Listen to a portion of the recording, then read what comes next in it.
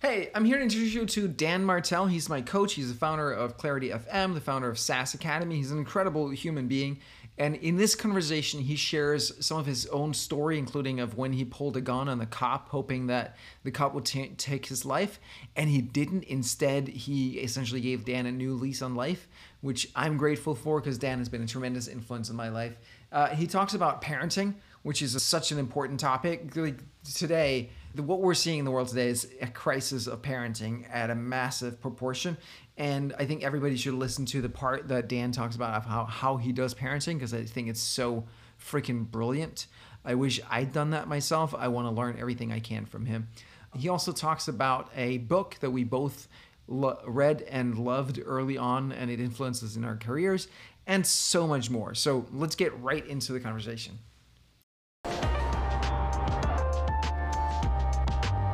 Dan Martell is my guest here. I'm super excited to have Dan on because I've been stalking you for years since you Has it been started a Clarity. while? So what Yeah. took, like, what I'm curious about, so you watched me for a while and then we started working together. So full disclosure, I'm your coach. What happened? I know I'm switching it on you, but what happened for you that made you realize like, okay, maybe I should like reach out to this guy? Like, I don't know what was true in your world that made it like a now thing. Right. Two things happened. One was that I decided to jump on this insane 10x my business in a year goal. Oh, I After remember our having first done call. Remember that? I was right. like, okay, if that's what you want to do. It's going to require some heavy lifting. Let's rock and roll. Yeah, exactly. Which was after like 10 years of not really having any growth goals at all. So I was like, okay, let's go all in here. That was the one thing that happened. The other thing that happened was I had been following you since you made the switch from Clarity.fm to coaching, but I had no idea what you were selling. I saw you getting, like, I was in that world of information marketing and online courses and all that stuff, right? So I saw everything that you were doing and I was like, okay, now he's going all in on this stuff. But it wasn't until last summer that I knew what you were selling. I got an email saying, "Hey, I've been playing with some things that like helping people like, 5x over or whatever." Like one of those emails. Like Mhm. hit reply if you're interested. I hit reply and then I got on a sales call with I think Tyler or something. And that's when I discovered, oh, there's this thing called SaaS Academy. I had no idea. I'd been on your list for years. I didn't know what you were selling. Well, it's funny because like in my marketing world, I have this thing called, give in public, ask in private. So just personally, I'm not, I like the beauty is 99% of the people that interact or watch or see anything I do, they'll never become clients because I'm very focused on, very specific B2B SaaS founders at a certain scale, et cetera, as you know.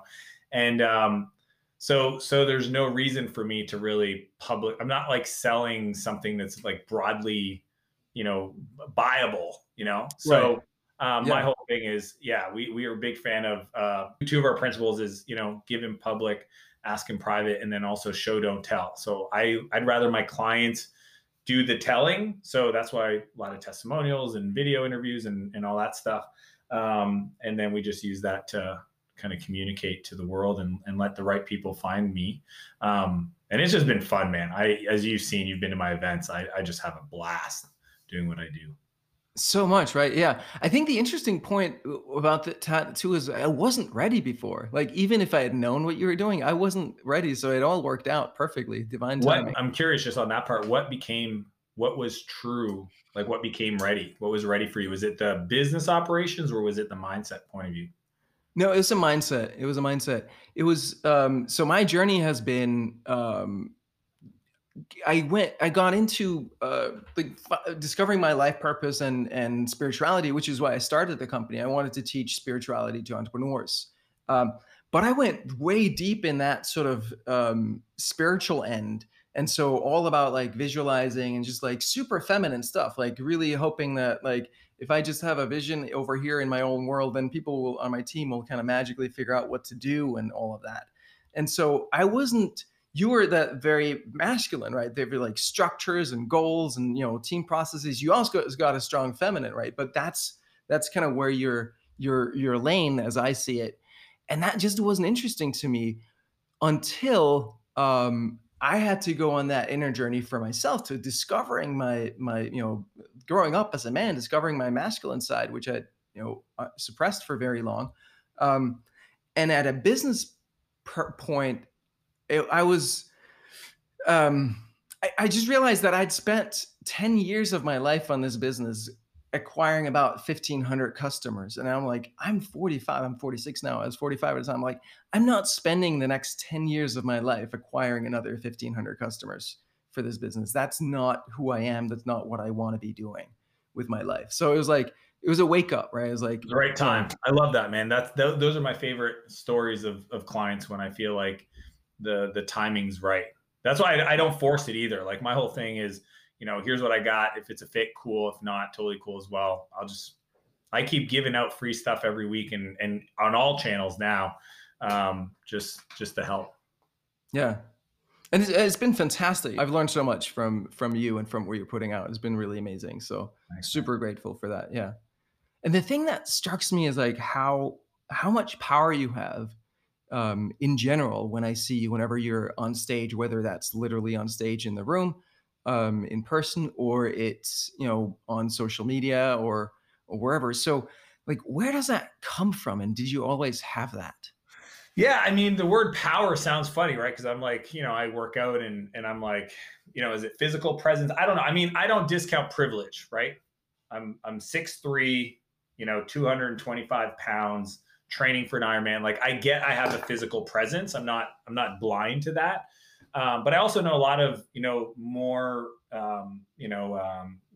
like big guys that also have a small personality or they play a smaller game. And that's just not me. I mean, if people haven't heard my story, the quick version is I went through a lot of challenges growing up. My mom was an alcoholic. I got diagnosed with ADHD when I was 11. I had a huge anger issue. Did they put you on drugs or Yeah, no? they put me on Ritalin at 11. Oh, for how long were you on that? I was on Ritalin, Adderall for a long time, as in like, so if I was 11, 21, probably 18 years. Holy shit. Wow. Yeah. Yeah. Yeah. Well, so no. Now what I did though is so, I went through this evolution, and we can come back to the medication, but I decided, a while ago that I just didn't want to, I'd rather change my structure in the way I worked to be me 100% of the time than to be somebody I wasn't, because the medication definitely made me somebody I wasn't. Right. Mm-hmm. So I looked at it no differently than alcohol or, other types of drugs that kind of changed my personality. And the reason why is because young age, got in a lot of trouble, ended up getting introduced to drugs when I was 13. And literally my life spiraled out of control. I got taken out of my home when I was 12, put into foster care, then into group homes, then in the law, closed custody, ended up in jail twice by the time I was 17, and literally almost like took my own life in a high-speed chase, where I had a handgun sitting next to me when I crashed into this house. I pulled the gun on the police hoping that they would do their job and take my life. So, wow. They grabbed me. I woke up sober the next morning in a jail cell. And that was like the beginning of this newer journey that at the time I didn't know any of this stuff, right? I'd never read anything around personal development. I just literally just wanted to get through that time. Ended up doing 6 months in an adult jail because of kind of the severity of the crimes, and released to a rehab center called Portage. And just this really cool place in the middle of nowheres, old church camp they converted. And I did 11 months of therapy, like rebuilding my life, relationships with my family, trust, understanding my emotional intelligence, really understand, like, and I didn't call it that back then. It was, they called it feelings management groups. And, the cool thing about Portage was that all the residents were, the community was ran by the community. So like they had different groups of people, and they have older members and middle peers and chief, and the chief wore the keys. And these are all like 17, 18-year-olds. And then the staff were all ex-drug addicts. So, from Mark Pence, who was a heroin addict, to George, this Italian guy from Montreal that spent time in a Mexican prison. I mean, and they had all gone through their own therapy years prior, worked at the adult facility. Portage had a kind of a sister facility in Quebec. And I just feel blessed, man, that I got to go through that experience, because even though it's designed for people with addiction problems, like literally every adult human being would grow so much personally if they went through that. So it felt like it almost was like this hyper intense personal development program that I just didn't understand till later when I started doing my own work that kind of came to be. And it was at the end of that where I found this, I was helping Rick, the maintenance guy, clean out this cabin. And there was this old computer and a book on Java programming. And I opened it up, never touched a computer prior. And it read like English. And I just start the computer and follow the page, chapter 1. If you're a developer, like every programming book from PHP to Perl to, back then, Cold Fusion and ASP Classic was, hello world. And I got the computer to say hello world in a Java terminal, and everything shifted, man. Like it literally became my new addiction. I remember I had 2 passions, botany and computer programming.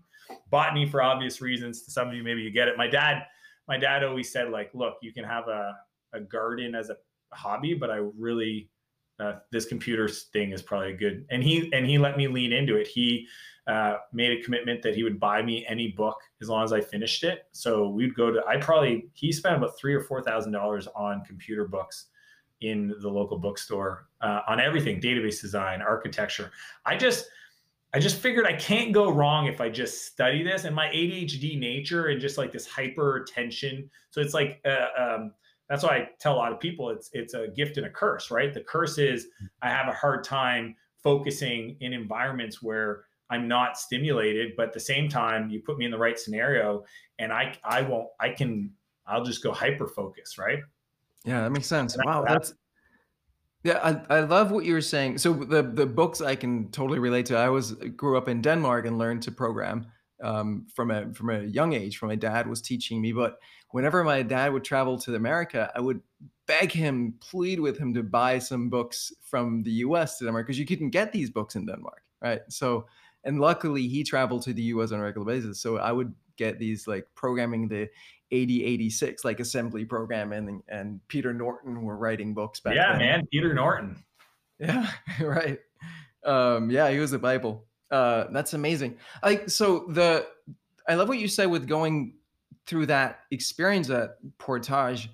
One of the things that fascinates me is, like, as parents, as society, as everybody, we kind of want to, we want to take the hardship away from, the frustration away from people, right? But it's at the same time, it's those moments where we really grow, where we learn something when it's really challenging. What has your experience been? Yeah. So, I mean, I have 2 little boys, and that was like my biggest, I remember when I first had them, my biggest fear, I think, as somebody that's come from nothing, that built their own world and wealth and circumstances, I just didn't want to create little entitled brats, right? That would have been a failure as a parent for me. Mm-hmm. And I struggled with that for, like, I think it was like 2 years. I was like, so what am I supposed to do? Like, bring them to the woods and, like, leave them there and run away and hopefully they figure it out? Like, is that the right way to do this? And then I discovered, this is the cool part, is I discovered that if we just allow the world naturally to interact in our child and not protect them from the world, there's enough challenges and friction, right? And the reason I came to that conclusion is because, when they were kind of like 2 is when they had a little dexterity and they could do stuff. And I would let them put their own shoes on and put their own jackets on and zip up their jackets. And yet I look around, picking these kids up from after school or daycare, and a bunch of parents were sitting there and doing their jackets and grabbing their book bags and putting stuff in and getting their shoes a little ready. And the kid would just sit there and wait for their mom to do it. I'm just like, that's what's wrong. So, like, the good news is, I love that. Don't have to do anything to them. I just have to create the space for the world to create these challenges and then be there as a support, but definitely do not solve the problems. And that's the big thing that my wife and I got on board together early on, is how do we allow them to sit in that frustration, to sit in a scenario that they're not happy about. So, like, earlier on, other things, like, I don't buy them toys. If they want something, they got to buy it themselves. Like, I don't care what it is. And I have means. I'm not doing that. I'm not going to buy them a car. I'm not going to pay even their education is a big one for me. It's like, why if they are able to get a loan, if they're able to work to save their money, why am I paying for their education? Right. I already look, I'm crazy, Calvin. Like I already pay their food, pay their living, pay their school programs and stuff, pay for like the special school they go to. So like I'm already doing my part.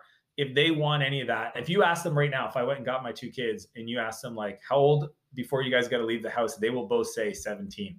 I've been telling them since they were 3 that they got to get out of my house when they're 17. They're on their own. They're already figuring out how they're going to live together and stuff. Because that's just like, I think that's how old are they now? Yeah. The world will do everything it needs. How old are they now? 6 and 7. Yeah. 6 and 7. All right. Yeah. So are they making money now, and how are they making money? They're literally painting rocks right now to go sell them door to door. But they've done a ton of stuff. We have this rule that if they identify something that needs to be done in the house and present it to us as like, hey, I'll go clean this thing, or I noticed this thing was like that they can talk to us. So they'll come up and they'll be like, hey, your car looks dirty. Do you want me to clean it?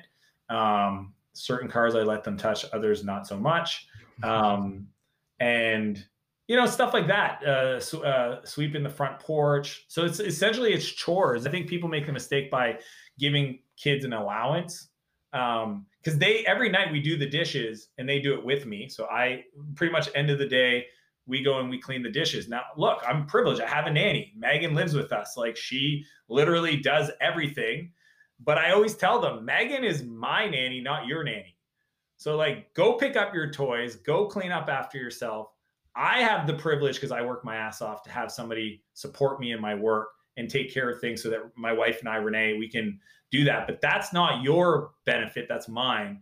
So don't ask Megan to do any of that, because she's not. So end of the day, we clean the dishes and do that. And there's no allowance for that. That's like par for the course for living in my house. So yeah, I mean, it's a different approach, but it's also like, I believe no pressure, no diamonds, right? If we don't have to learn to deal with difficult situations, then we will not create the character and the feedback. And then you see all these parents that are pissed off because their kids are like, living at their house at 30. And it's like, well, you freaking did their laundry for them their whole lives. You bought them a car when they turned 16. You gave them a $500 a month allowance, whatever it is. It's like, I actually literally have a friend that was sitting there. Now I shut my mouth. My rule is unless you're asking me, I'm not giving you advice. I learned that a long time ago. Be the lighthouse, not the tugboat. I'm going to stay in my lane. If somebody wants my perspective, luckily I have a big group like that you're part of, Calvin, that I get to. A lot of people want to ask me questions, so I get my outlet there.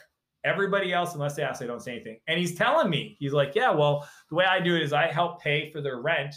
And the only thing I ask in return is that they have dinner with me once a week. This is a father with his 2 children. And I'm like, you are 100% manipulating them.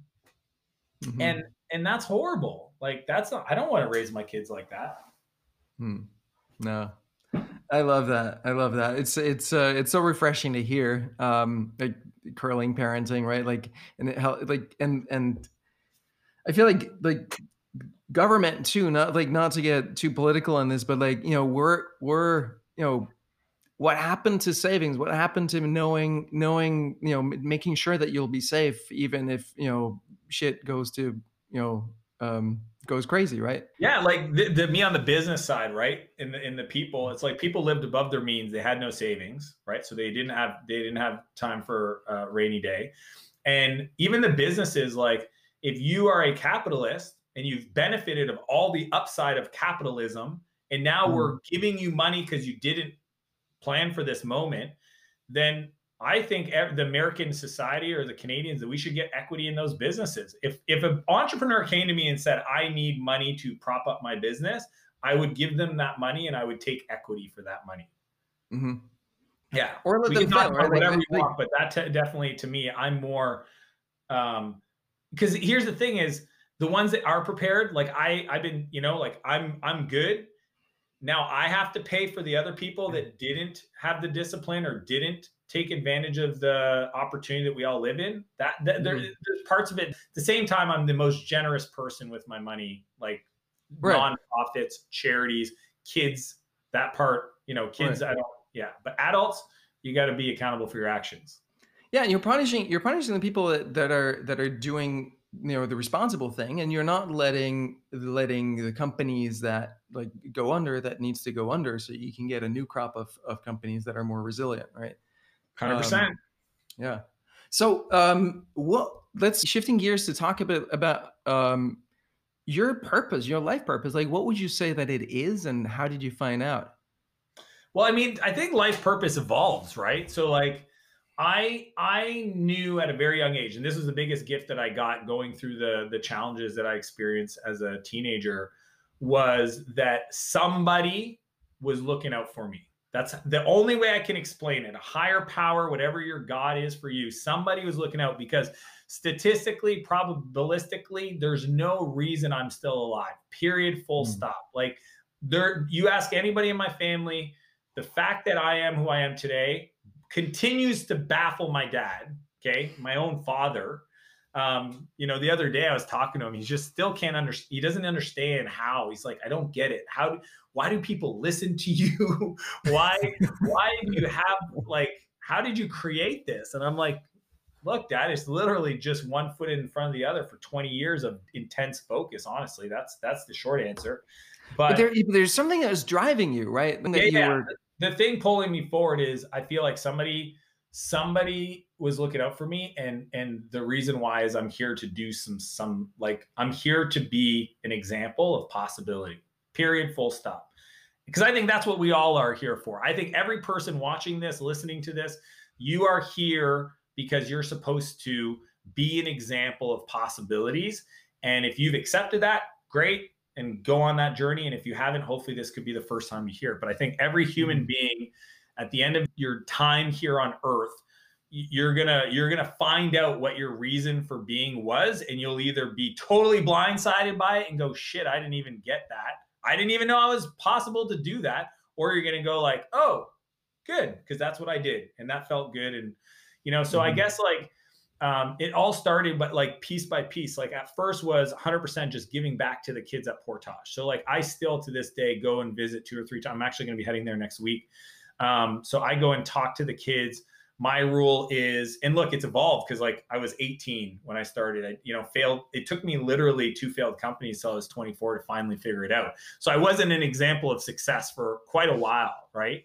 And now my message to them is, if they stay sober and they get out for a year, they can reach out to me and I'll help them achieve any dream they could possibly come up with. And I have a lot of resources at my disposal. So I think what's happened now is it scared a lot of them and they don't reach out to me. So I do have some. Like I had dinner 2 days ago with a kid that lived 2 hours away. So he drove down just to have dinner, and I invited some other entrepreneurial friends, and we got him sorted. Right. And he's on a path, and he's going to, hopefully, if he continues down that path, he's going to be another example. But I guess I've always had that part pulling me forward of just like personal success, because I got to be an example to these kids, almost like a bigger brother. Mhm. Because that's the hardest part is when I was there, because I was, the program had only been 2 years. So I came the year after it had been opened.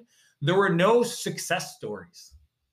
So Calvin, like the reason why there's this thing called the American dream is because of every other person that succeeded, that came from another country, that started in their circumstances, that looked like them, that made it work. That creates possibility, that creates hope. And that's what I was for a long time to those kids. And then what What happened? has happened with that? Like though, because like I came from Denmark, and I came here to America thinking that that was kind of what I would see, and what I see instead is like the other day David Geffen posted a picture of his yacht in a sunset, saying, "Hey, I'm just hanging out, like getting away from the coronavirus." And people, I saw it, I was like, "That's inspiring. I want to do that one day, right?" And people are freaking out and being like, "Oh my God, you're entitled, or like, you're like whatever, like showing off," or like people get upset now about these things. Is that something that you're closer It's to America? You're not there. I'm not an immigrant, but all my friends that are, especially if they like when I moved to San Francisco and I started to really meet like these entrepreneurs, that one entrepreneur I met, the founder of Postmates, swam across some European country channel to get away from his country that was more communist, that didn't have a capitalist. Like to me, that's like the basis, right?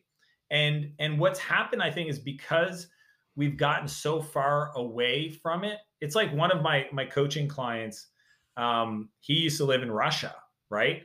And he's laughing. He's in Spain right now, and he's on lockdown. His name's Daniel. And I asked him, because he was locked down before everybody else. And I said, how's it going? And he goes, I don't know why everybody's freaking out. I don't hear any bombs dropping on us. Like, that's his reality. He's used to, like, hey, there is no food being delivered by a button on an app on a phone. It's literally like, we've got to make our rations work. You know what I mean? So, like, I just think it's just perspective. So that's why, like, again, I feel lucky that I went through what I went through. As hard as it was on my parents, I can't even imagine. My dad told me the first time I went to jail, if I ever went again, he'd not come and visit me. And true to his word, he didn't. I have 2 little boys. I can't even imagine how hard that would have been for him. So yeah, I just think that a lot of people have gotten so far away from having to deal with so little, that their expectations for what other people should be doing or creating environments for them, like the entitlement is just, and it may not be obvious to them that it's entitlement, because they think entitlement is like this thing, but we know that the entitlement is anytime you think anybody owes you anything. And that is 100% happening right now, more than it ever has, just because we've gotten so far away from literally, I think the immigrants are the hardship, right? And maybe it's a reset. Maybe the world needed this. Maybe the world literally, from a population pollution point of view, we needed it. And maybe we needed everybody to understand, like, hey, when we say be grateful for the opportunity to walk outside, that's not trite. That's like a real thing, because a lot of people don't even have that privilege. Or next time you're able to give your best friend a hug, like really appreciate and be grateful for that, because that's the part that, you know, at the end of the day, everything that I do always comes from a place of gratitude. It's like satisfied drive. Like I'm grateful and I appreciate everything I have, but I'm also incredibly driven to bigger possibilities and what I could create. Because I do not believe I have unlimited amount of time ahead of me, and I haven't for years, because I honestly thought I'd be dead by the time I was 21. So I planned my life in these 5-year increments and just say, like, I've got 5 years. It's enough time to not be irrational, but it's not too much time to be complacent.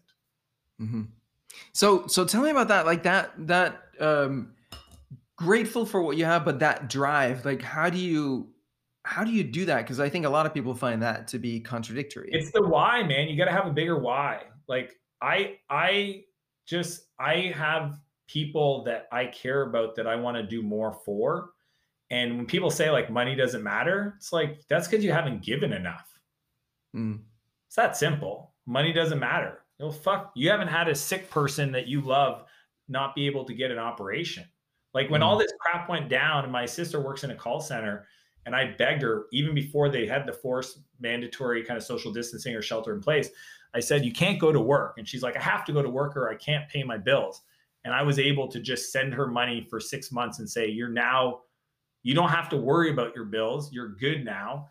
And she messaged me a week later. I mean, again, you got to understand, like, the environment I grew up in was not a healthy, normal, like, you love your sister, I love you. Like, we fought a lot and I wasn't around a lot. So, you know, as much as all that, like, that was the first time I'd ever given her money, because she would never have allowed me to do it in the past. But now all of a sudden it was like her kids' health and her health. And yeah, she sent me the sweetest text message.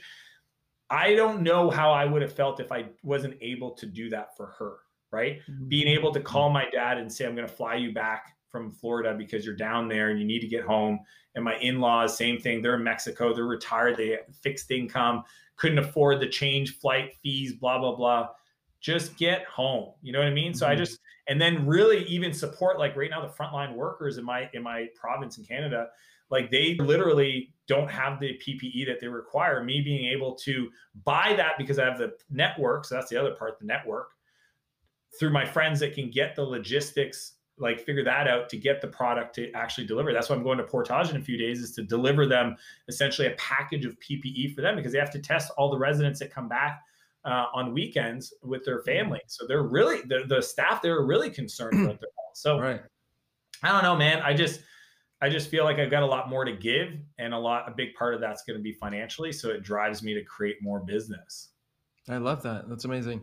So you said that you've had this feeling that someone was like watching, or there's some energy or something like watching out for you. Did you feel it some like that thing that you felt inside, that purpose, that drive, whatever that is that wanted to come out? Did you feel that someone saw you? Was that you that saw that in you? How did that come? No, I don't. I think it was somebody else. It definitely went from like, my faith growing up in that God to more of a creator, kind of less of a specific religious process and more of a just spiritual process. That's where I'm at today. So, it's funny because like, I think if you've ever felt this, I felt this a few times where I actually feel like I felt God, right? This oneness, call it what you want, but oneness, gratitude. It's really an incredible feeling if you can get there. And how the moments where that happened? Tony Robbins, Oneness Blessing. I was at a Tony Robbins event, Date with Destiny, and he did this thing, and I just felt it was beautiful. I mean, I felt like there was no difference between the tree and like literally the whole earth, the whole world, the whole galaxy was one, right? Mm. And it was just this incredible feeling of peace and gratitude. The concept of pain and fear and all that was just not present. It's just really, I couldn't explain it, but it felt so real. And if somebody said, what is feeling God's presence and whatever that means for you, what would that feel like? That thing. So, but even before that, I always felt like I was being guided, and I felt like I was part of something. So here's the thing. It's like, even when I came out with my software product, Clarity, right? Anytime you've ever felt this desire inside to fight for something good, and it might be happening right now, because I know a lot of people have, frontline workers, nurses, et cetera, maybe that feeling, but like an injustice. Okay. So like, to me, I think entrepreneurship at its best form is, what wrong do you want to right in the world? Right. So that has always been present for me. Addiction with at-risk youth. So at-risk youth is kind of like the first one. The other one is just business failure. So like the software stuff, it's like, that's my lane. It's what I know how to do. It's where I know how to add the most value. So I want to like just help people, because dude, I get the call when people are $7 million invested in a software product that hasn't launched, like that sucks. And I'm like, it didn't have to be that way. So that's why I give everything I know for free on YouTube and other platforms. But then the ones that want to work with me, then that's just a different level of support. And so that's a big driver. And then I think what I've discovered, and this is the whole like, be the lighthouse versus the tugboat. Again, it's evolution. So it's like at-risk youth, me building companies to be an example for my community, right? Success in my community. Because what I realized in my 20s is, after I started having success and I sold my first company, all of a sudden my voice matters. All of a sudden, I literally can get the governor, the equivalent of the governor, to come to my house to have a fireside chat with my friends. You know what I mean? Because I had success. So it's like, right or wrong, it is what it is. And through that, I'm able to support and contribute to my community locally.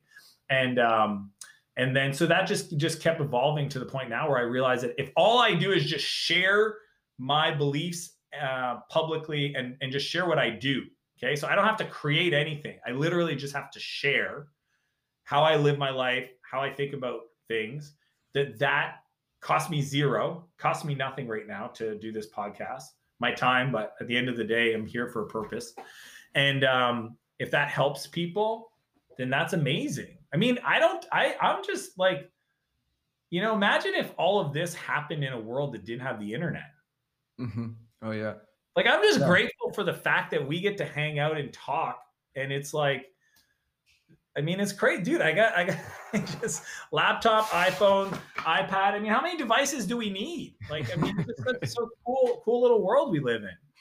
So it's amazing. Yeah. 100 years ago, Spanish flu, like they didn't have the internet, right? No, so I just feel like if the tools are out there for me to shine my light, and that costs nothing, and I inspire people, and every once in a while you'll get the email from somebody that shares just an incredible heart moving like story of something you said off the cuff that really shifted something for them. Because that's how it is. That's how it works. That's like, for me, that's how it's always worked for me. You know, the person that added the most value to my life, they never knew that what they were saying, the book they wrote, the video they did, was the right message at the right moment. And that's what I learned building Clarity was the messenger matters more than that people realize. And the credibility of that messenger for people to internalize it, right? To really believe it and say like, I can relate with that person. That's what relating is I can see myself in that person. And if they've done it, that gives me hope. And so that's why I'm even more driven today to, you know, I have a full-time videographer just to like get more out there because the ROI on it is just so powerful. Right. So I just feel like I'm just scratching the surface. How do you use that full-time videographer? Does he follow you around at your house or? He asks. So he's like, he's always trying to capture stuff, but at the end of the day, I don't want it to be disruptive. So he's around, he's like works on micro docs. Like, you know, he's like, hey, I think we should do a documentary around your Ironman training. Okay. My assistant will invite him to like training sessions. So he's aware and he can show up with his camera. He takes everything I do, every video interview, et cetera, clips it up, puts it all, like if you follow me on social media, all that's him. Catalogs. I had a lot of privates. I had like 5 years worth of private videos that had never seen the light of day. Some of this stuff had never even seen, like, it wasn't even for clients. It was just things that I did that I always recorded, but I just never shared. But yeah, I think it's that whole, document, don't create kind of concept. My wife's really good at it. She's just incredible. She's got a knack for it. I think most women do, a little bit more design sensitive, little too much produced for me, I guess. But between her sharing on the family side of stuff, how we approach our children and our relationship, and then me sharing the business stuff and the mindset stuff, I think it's pretty cool. So I want to return to something you talked about earlier, which was you had organized yourself, structured your life so that you can be yourself 100% of the time. That stood out to me. Talk to me about that. Yeah. So what happened is I was taking Adderall probably up until, I don't know, like 7 years ago.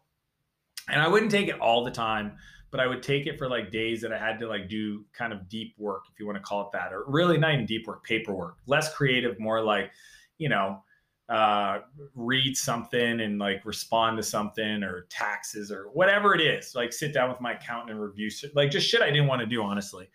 And then I realized just like my day is all about energy management. So like that was the biggest unlock, I think, like from a productivity point of view. Cause like there's like there's levels of everything, right? So like there are some people that don't set goals. They're like down here. They might even be a level lower where they just have no self-worth. They don't even know that setting goals is a thing. So I get there's levels, but for me, the big unlock was really saying, okay, what kind of energy do I want to bring throughout my day? What kind of task or work fits different things? And how do I structure my life? Like I am an extreme extrovert. I wasn't always. So that's another thing. So the whole fixed mindset versus growth mindset. People believe that I'm an introvert, I'm an extrovert, I'll always be that way. Not true. So I learned to be an extrovert because I was writing software all the time. I didn't talk to people. The reason why I love software is like, I hope I could build $1 million business without ever talking to anybody. I wanted to just write software, buy it, use it. Don't bug me. Right. Email me for support. I've been on that exact same journey. It's like very introverted now, way more extroverted than I was. And then you realize that to really build a company, you need people, and to have people, you have to lead them, and to lead them, it means you got to communicate. And so there's like this evolution. What made you extroverted? What made you change? 2 failed companies. Okay. So this is the ironic part is I didn't read a business book. So I read a bunch of computer books, right? Like hundreds, but I didn't read a business book till I was 23. So I started at 17, 2 failed companies. And at 23, I was working at this, doing contract work for a government agency, essentially our aviation industry, NAV Canada in Canada. And I went to the bookstore at lunch in Ottawa. I still go back. Every time I go to Ottawa, I go to the bookstore. It's a chapter. It's still there, luckily enough. And I always take a picture and I post it because I thought, man, maybe I should read a book on business. Like I'm sucking at this shit, you know, like my dad's pleading me to go get a normal job, and I really want to take another stab at it. So I was looking at all these like business books, in the self-help business section, and I saw this orange CD. Okay, so it was like audiobooks. I'm like, oh, maybe that'll be better. And it was called "Love Is a Killer" app by Tim. I remember that book? Yeah, I read that. Yeah, a lot of people had it. It's a very undiscovered book. Although as a first book, if you read it, Calvin, it was such an incredible foundation and framework, right? Of like, invest in your network, acquire knowledge for your customers, and be a good dude, right? In business. And because at that point, I thought all successful entrepreneurs and business people were scoundrels, right? Like all these weird beliefs that like, I'll be different though, and everybody else is that way. Turns out that's not the case. So that's cool. And in that book, he talked about the value of your networking, connecting with people. And that scared the shit out of me. But I could see his argument. And that led me to read other books like Never Eat Alone by Keith Ferrazzi. And that, I mean, as you know, I talk about founder dinners and founders. I literally host dinners. I'll probably organize like 25 to 35 dinners, lunches in a calendar year, right? And that's normal. That's not like, that doesn't even sound like a big deal to me. It's normal in today's world. But I remember the first one I ever hosted in New Jersey with one of my potential partners, and I was freaking out in the parking lot, So like, so was it just doing it? Was it just practicing? Because I think for me, it was a lot of the introvert was, I felt so wrong. I felt, meeting other people. All those fears, right? Yeah. For me, it was all the fears around, what if I say something stupid? What if they discover I'm not as like, I have no value to add? There's just like all these things. And I think so introverts are just people that haven't done therapy. And what's funny is I had done a lot of therapy, but I had still had like, it was like, because I'd been in therapy my whole life as a teenager. But it was the business side of it, right? The self-worth in the context of entrepreneurship. And like, even the word entrepreneur is like a new cool thing. I didn't call myself an entrepreneur back in the day because people thought entrepreneurship meant unemployed. Yeah. Hey, so there's something that I've been thinking about with you, because like now I know that you bring on, as part of SaaS Academy, you bring on a lot of resources, people. There's books that you go through there, and then you get the author to actually be on stage and present things. How do you balance your own sort of, creativity, your own inner voice, your own genius with all the information that's coming from the outside? What do you mean? Like just other people's voices versus your own voice. I mean, my whole life is a remix of everything I've ever learned in conversation I've had with other people. So to me, I try to get as many of those voices, all those people that I bring on stage. As you've probably seen, they're all friends of mine. I mean, just the idea that I didn't read a business. I remember the first time I read a book, and I like Tim, and somebody said in another book, you should email the author and thank them. And like, now I have a whole bookshelf of friends of mine that have written these books. I just find that crazy. Like, it blows my mind. You know what I mean? Like, so like, I just feel like I'm always looking for inspiration. I'm always looking for what I've discovered from a creativity point of view is, I consume as much as I can. And this is how I've done it for like everything from like marketing, acquisition stuff. My early mentors were like, Andrew Chen, Sean Ellis, who created the term growth hackers, et cetera. Like, just study everything they're saying. So if they have bodies of work, read it. If they don't, talk to them as much as they'll allow me to. One of my mentors, Ken, this incredible dude, when I moved to San Francisco, he said, find the smartest people you can and spend as much time as they'll let you with them, right? Like, without being creepy. And that's my approach. So to me, my creative process requires other thoughts and other ideas. And then what I do is I kind of hear all these different perspectives and then test my own approach. And if it works, because the way I think about it, Calvin, is there's probably 1,000 different paths to be successful. But the clients that come to me are coming to me because they resonate with my approach. Doesn't mean you can't do it a different way. Totally game for that. But I'm assuming that people are coming because what they see online, they go, I like that version of it, right? Because like, if you just think of like the information marketing space, there's everything on one end from like management consultants, right? So like Alan Weiss wrote a book called The $1 Million Consultant. I would put him over here, higher brow, fees, bigger projects, corporate. Then on the other end, we can go all the way to Tai Lopez, okay? So we got Tai Lopez over here. And And people are going to resonate with different people on their spectrum. That's the exciting part, is because you can literally just shine your own light, and the people that want to learn the way you learn. So we can, like, across that spectrum, we can all be teaching the same thing, inspired by the same people, but brought through our lens. It's actually that to me is what creativity is, for me anyway. I love it. I love it. It's brilliant. All right. It's about time to wrap up. I have two questions. One is like, for people to follow you, engage with you, where should we send them? So there's a fun fact. Okay, YouTube if you want to learn from me, because that's where I put out most of my like how-to content. Instagram if you want to be inspired on my main feed. Instagram stories if you want to like the reality TV side of my life, like the behind the scenes, and then my website if you want to potentially work together. So those are like, I try to use each channel differently. I've never heard it laid out that clearly ever before, and that it's so typical Dan Martell. Always freaking clear. I love that. I love that about you so much. I really do. What's the one thing that you want to leave listeners with? Everybody watching this or listening to this is here to do something big. And if you don't believe that, I get it. But know that big is relative. It doesn't mean you have to be a billionaire. You could just do something really powerful for somebody in your life. You could literally be just an incredible father, an incredible brother, incredible big brother. You can be whatever it is. Everybody is here to do something powerful and meaningful. And it's not about impact or like volume of impact or size, but whatever, if you don't know that, go on the journey to figure it out, because that is such a powerful fuel to keep moving you forward. And that's what's helping me get through. When you asked me earlier, like, where does this like optimism or energy come from?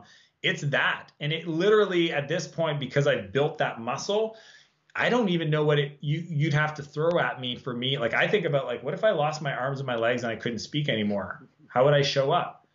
And I hope I would show up with the same attitude. All right. Thank you, Dan. Really, really appreciate you showing up here today. Super inspiring. Appreciate the time. Appreciate you showing up the way you do, and keep shining your light. We'll talk soon. All right. Thank you so much, man. All right, later. Thank you for listening to the podcast episode. After 20 years as a serial spiritual entrepreneur, it's my passion to bring you ideas and insights from some of the best entrepreneurs, leaders, and thinkers in the world straight to your phone. We're going to be launching many, many more podcast episodes in the future, so please subscribe and leave a 5-star review if you found any value at all from today's conversation. Your reviews and feedback mean the world to me.